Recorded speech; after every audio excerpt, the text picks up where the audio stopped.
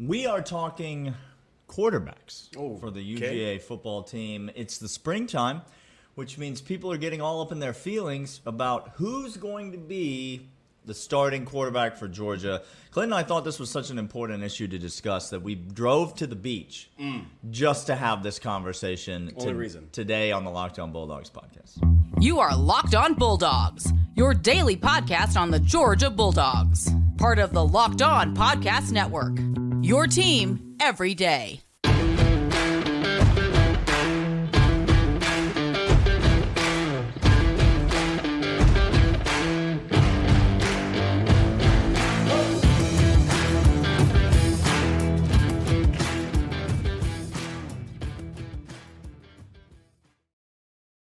Everybody, I am Clint. He is Daniel. Locked On Bulldogs, brought to you by great things like quarterback consternation and argument. Thanks for making us your first listen. Sorry we haven't been here Monday or Tuesday, but you boys were in fact traveling.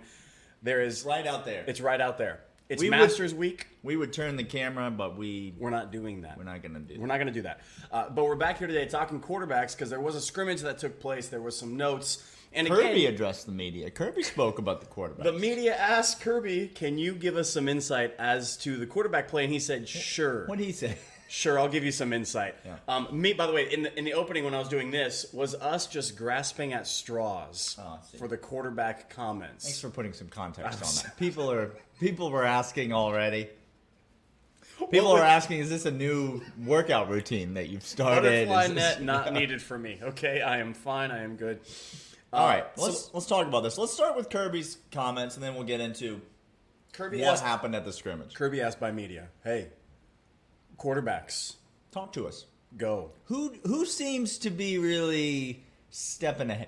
Give us some information, Kirby, that's going to allow us to understand who the starting quarterback's probably going to be. He's been here for, 7 years now? 8 years? Yep. And still we're asking him these questions. Kirby Smart has never, will never, won't ever. Could never. I'm not sure he's capable of it. He has there is some sort of saw detonation device tied around his neck that if he utters any substance answer to quarterback competition, he will die. He signed a non-disclosure agreement about the quarterback situation long ago, and it's legally binding. He can't break it. You can't do anything. You can't do anything about it. With that. No. He's had his attorneys look at it. He can't do it. Kirby's not going to give us any information. No. He says everybody's doing some good things, and everybody's doing some bad things. That was his quote. Well, his that's quote said, both quarterbacks, which, by the way, I love when he says that. Yeah. Both quarterbacks are doing some things I like. Both quarterbacks are doing some things I don't like. I'm not even going to tell you their names. I'm not even willing to give you that information. So, here, look, and again, dog fans, you should be excited for this because Kirby's not going to give us anything that's going to be anything of substance. And that might make you upset as a fan, but it's not what you deserve or should be entitled to. Yeah, let's just say it doesn't matter. It's not like he's trying to withhold things from our first opponent of the season or he's trying to be cryptic in that way, but can we establish the fact that these kids are competing for a job? And in what world would it be fair for the head coach to come out and say, well, this guy's head and shoulders better than this other guy for the job? It sabotages the whole competition that Kirby so much believes in. It's the culture that he's trying to set up. Why would he go stab himself in the back and disrespect kids who are just trying to compete for a job? It doesn't make any sense why he would even say anything to us. Think back to when Dwan Mathis was in a quarterback competition coming out of spring. Could you imagine? His head laid open, brain just spilled out on the operating table. Okay. To be fair, his brain wasn't spilled out, but it wasn't on the operating table. Could you imagine? Were you there? Did you see it? That's actually a great point. It would be like Kirby saying, hey, Dwan Mathis has blown us away. The kid is just the ultimate competitor. The best I've ever seen. Can't wait for him. And then game one happens, and what had happened was he wasn't those things. And we had to make a switch. Yeah. Now imagine if Kirby did that. Who did we switch to in that game? I can't remember his name. remember his name. Irrelevant. to the greatest quarterback to ever play college football. Sure. That's what we're talking about. We're going to come back after this, and we're going to talk more on the scrimmage that took place. But first, I don't know if you understand this, but NBA playoff basketball is right around the corner. The play-in little tournament is like next week. It's next week, yeah. Y'all. But before that, get over to FanDuel, okay? Because there's also the Masters. Masters is happening. Which maybe as you're listening to this, who knows? John Rahm, what's up? Ooh. What's up? My man may have gone over to FanDuel, I laid may a have. little coin I did. on John Rahm, I plus did. 900, I believe you got? It's a good amount. I expect him to win. I hope he does. I laid some coin on it. But get over right now, FanDuel.com/LockedOn. Because if you make a bet and it doesn't cash, then you get up to $1,000 in bonus bets back to you. That's how FanDuel treats its people. You wouldn't even sweat it. It's not even a bet you would sweat. There are some instances where you sweat. They're right out there. A lot of sweating. FanDuel, no sweat needed. $1,000 in bonus bets if your first bet doesn't go. You can do spreads, you can do money lines, you can do all of it with NBA action. You can get baseball money lines, which go Braves, by the way, for the A. Ronald Acuna Jr., MVP. Here we go. Austin Riley, MVP. Here we go. Have they ever given out 2 National League MVPs They to may players have on the to. same team? Go over right now. FanDuel might have a bet on that. FanDuel.com/LockedOn. Terms and conditions apply. All right, Clint. So we talked about Kirby's take on the quarterback situation, which is no take at all. No take. But we did get a scrimmage, and we did get some information from the scrimmage. And, this was last weekend at this point. It's several days old. We haven't gotten a chance to talk about it. But Carson Beck apparently had some highs, had some lows. 3 touchdowns, 3 interceptions, apparently. All 3 touchdowns, apparently, to Oscar Delp. This is, again, without any factual evidence, just kind of reporting from people who had eyeballs at some point during the scrimmage. Right. So a lot's being made of this information, this is the season. It's talking season, as Steve Spurrier famously called it. It's the season where we get a tiny amount of information and then we dissect it to infinity to try to glean as much from it as we possibly can. And so I ask you this, firstly, before we get to big picture, is this a thing? Should Georgia fans be making much out of this? Let's talk about those 3 interceptions, Clint. Sure. When you hear that Carson Beck throws 3 interceptions in the Georgia spring game, list your thoughts. Go. 1, he's playing the best defense in America. That's thought 1. So It's a great first thought. if Carson Beck had 0 interceptions against our offense or against our defense, I would be breaking down doors, asking people if I could bet them. I would be like, "Oh, it's championship. Kamari Lassiter in a coma. Did something happen to him? Are they mummified somewhere? Is that not? Are we not playing the secondary anymore? This defense is lights out. That's my first thought. Second thought, we knew Carson Beck was going to have growing pains in this offense, taking the reins, and we also knew that he was going to be somebody that took a little bit more risk. We've talked about it before on this podcast, Yep. and this is what's going to determine to Kirby Smart if he can take the reins fully. If he can't get those things taken care of, that's going to loosen the job, not the talent ceiling, giving the ball over. Those are my 2 thoughts. What are your thoughts? Well, I do think I think those 2 thoughts are great. I think those where every Georgia fan should start. But I will say, this is the thing you worry about with Carson Beck, right? And so I do think there's some Georgia fans hear that, and there's some legitimate "Bull." I would have liked, 3 touchdowns, 1 interception. That Sure. could have been nice. You throw 3 interceptions in a scrimmage. Again, we don't know the circumstances. We don't know the play calls. We don't Tip know ball, what's happening. We don't know how many of those correct are his fault versus a receiver's fault versus just an amazing play by Malachi Starks. Have you seen it before? We've seen it before. I've seen it before. But Carson Beck, we've seen it in games in very limited action. Carson Beck is a very high ceiling, low floor type of quarterback. You hate to generalize, but this is that's kind of what you're getting from him. That's the pros and cons of Carson Beck, as we talked about on this podcast before. And so when I hear that he threw 3 interceptions, there's a little bit of me that goes well, that's Carson Beck. If he's the starter all year at Georgia, he might throw 3 interceptions in a game. Yes. He might do that. And Georgia's going to have to overcome that, and the defense is going to have to hold them to field goals, and the offense is going to have to score points when he doesn't throw interceptions. Like, that's what you're getting. You're not getting that from Stetson Bennett. That's not a Stetson Bennett type of stat line. No, sir. But this is who Carson Beck is. Now, if he's able to come back and deliver 3 touchdowns, yes, I trust our defense's ability to hold for field goals. I trust our offense's ability to score points. And so we could probably win a game or two with 3 interceptions. But this might be, again, an incredibly, infinitely small sample size.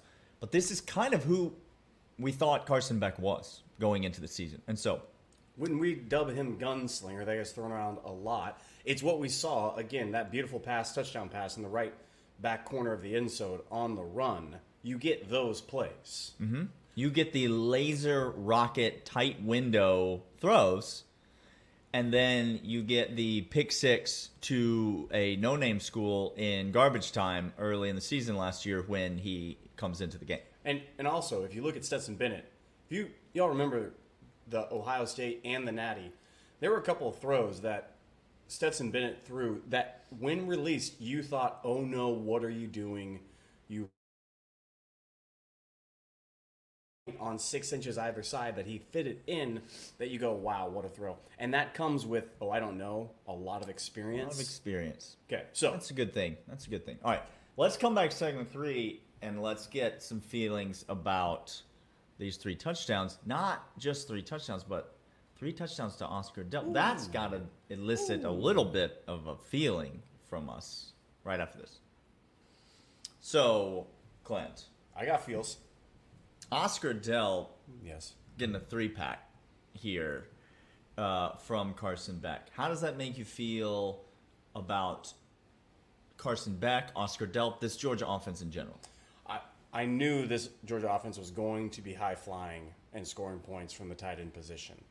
That doesn't shock me at all. This is something I knew. We knew that. Okay. So actually, if you want to, I can say, yeah, it's exciting that he gets 3 interceptions. Truly and honestly, I'm not downplaying. 3 touchdowns. 3 touchdowns. Sorry.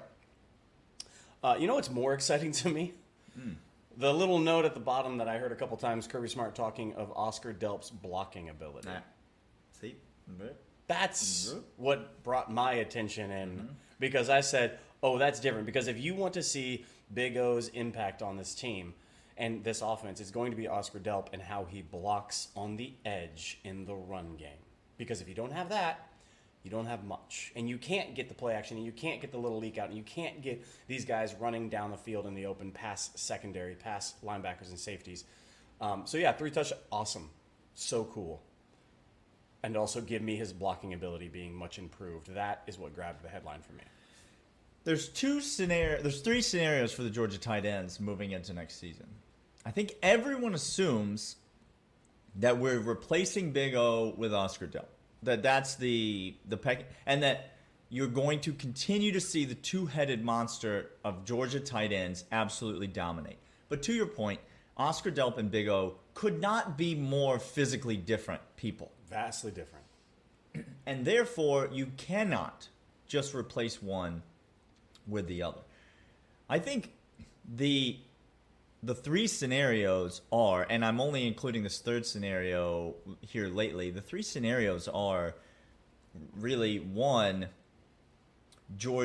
Oscar Delp becomes more like Big O. I think that's the least likely of the scenarios. 5% chance of that happening. Scenario 2, but that's what I think most Georgia fans, without really thinking, sort of subconsciously assume is going to happen. Probably not going to happen. No. Scenario 2 is Georgia's in 1 tight end a lot this year, and there's a really, really freakishly talented guy on the sidelines a lot of the season. So, like, Brock Bowers needs a breather. So you plug in Oscar Delp, and there's not a huge significant drop-off. Oscar Delp's going to get 25% of the reps.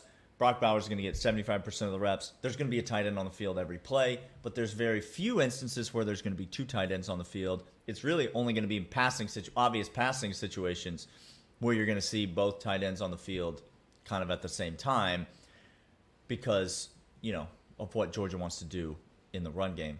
Wouldn't work. The 3rd scenario is, and this is the one that's new for me that I never really saw coming, Okay. is what if Oscar Delp is so good that Kirby and Mike Bobo just look at the scenario and look at the situation and they say, well, he's not Big O, so we're not just going to be able to plug and play. Can't do that. Adjustments will need to be made. Yeah. A couple pages of the playbook just come out and sidelined. But this guy's too good.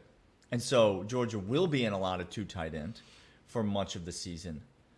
But they're going to do other things in terms of edge blocking, because they feel like both of these guys have got to get out in the pattern because they're both just too good. We know Brock Bowers is too good. He's a great blocker, by the way. He is. But he's a better blocker in space, downfield, on the perimeter than he is at the line of scrimmage. He's a fine blocker on the line of scrimmage. He's been standing next to the best blocking line of scrimmage tight end that college football may have ever seen for the last 3 years. Yep.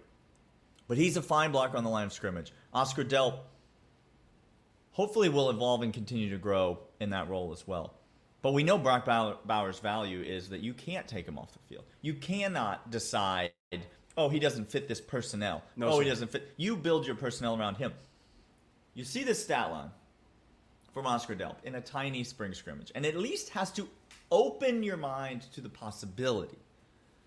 What if there are now two of those guys that Georgia has, and the offense is going to have to evolve around them and their skill set, which I think is an interesting thought moving into next year. More flex out, more motion, more H-back, if you want to use that term. A lot more of that. I think maybe a lot more running back staying in to protect, as opposed to Kenny Mack last year, Yes. who's always a great option out of the backfield. He was 2 or 3 out. option on most pass plays. That Maybe this year you get, in passing situations, you still get a 2 wide, 2 tight end, 1 back formations, which we're running a lot last year. Right. But maybe in those personnels, the running back stays in. If it, is the pass rusher on this side? Is he on this side? You see, Carson Beck moving around, Dejan Edwards or whoever's in the game to protect versus leaking out because we've got, we lost one of those edge blocking weapons, but we gained an elite pass catching weapon. Look, if you're complaining about the problems we have but we're just going to replicate what we had last year and we can't do that, that's great. Let's not try to replicate it because I don't want to. Because you know who does that? Old has-been programs try to replicate past success. People who used to be the standard and still wish they were the standard and now are no longer even remotely near the standard. Look, Luke, if you want to talk, I can give you some pointers on how to be the new standard. It's not going to work because you have an old has-been coach. Kirby Smart. Hire Kirby Smart is point 1. Point 2, Yeah. What if we just stayed hungry, as Kirby has been talking about this spring? This has been Locked On Bulldogs, part of the Locked On Podcast Network. We will see y'all tomorrow.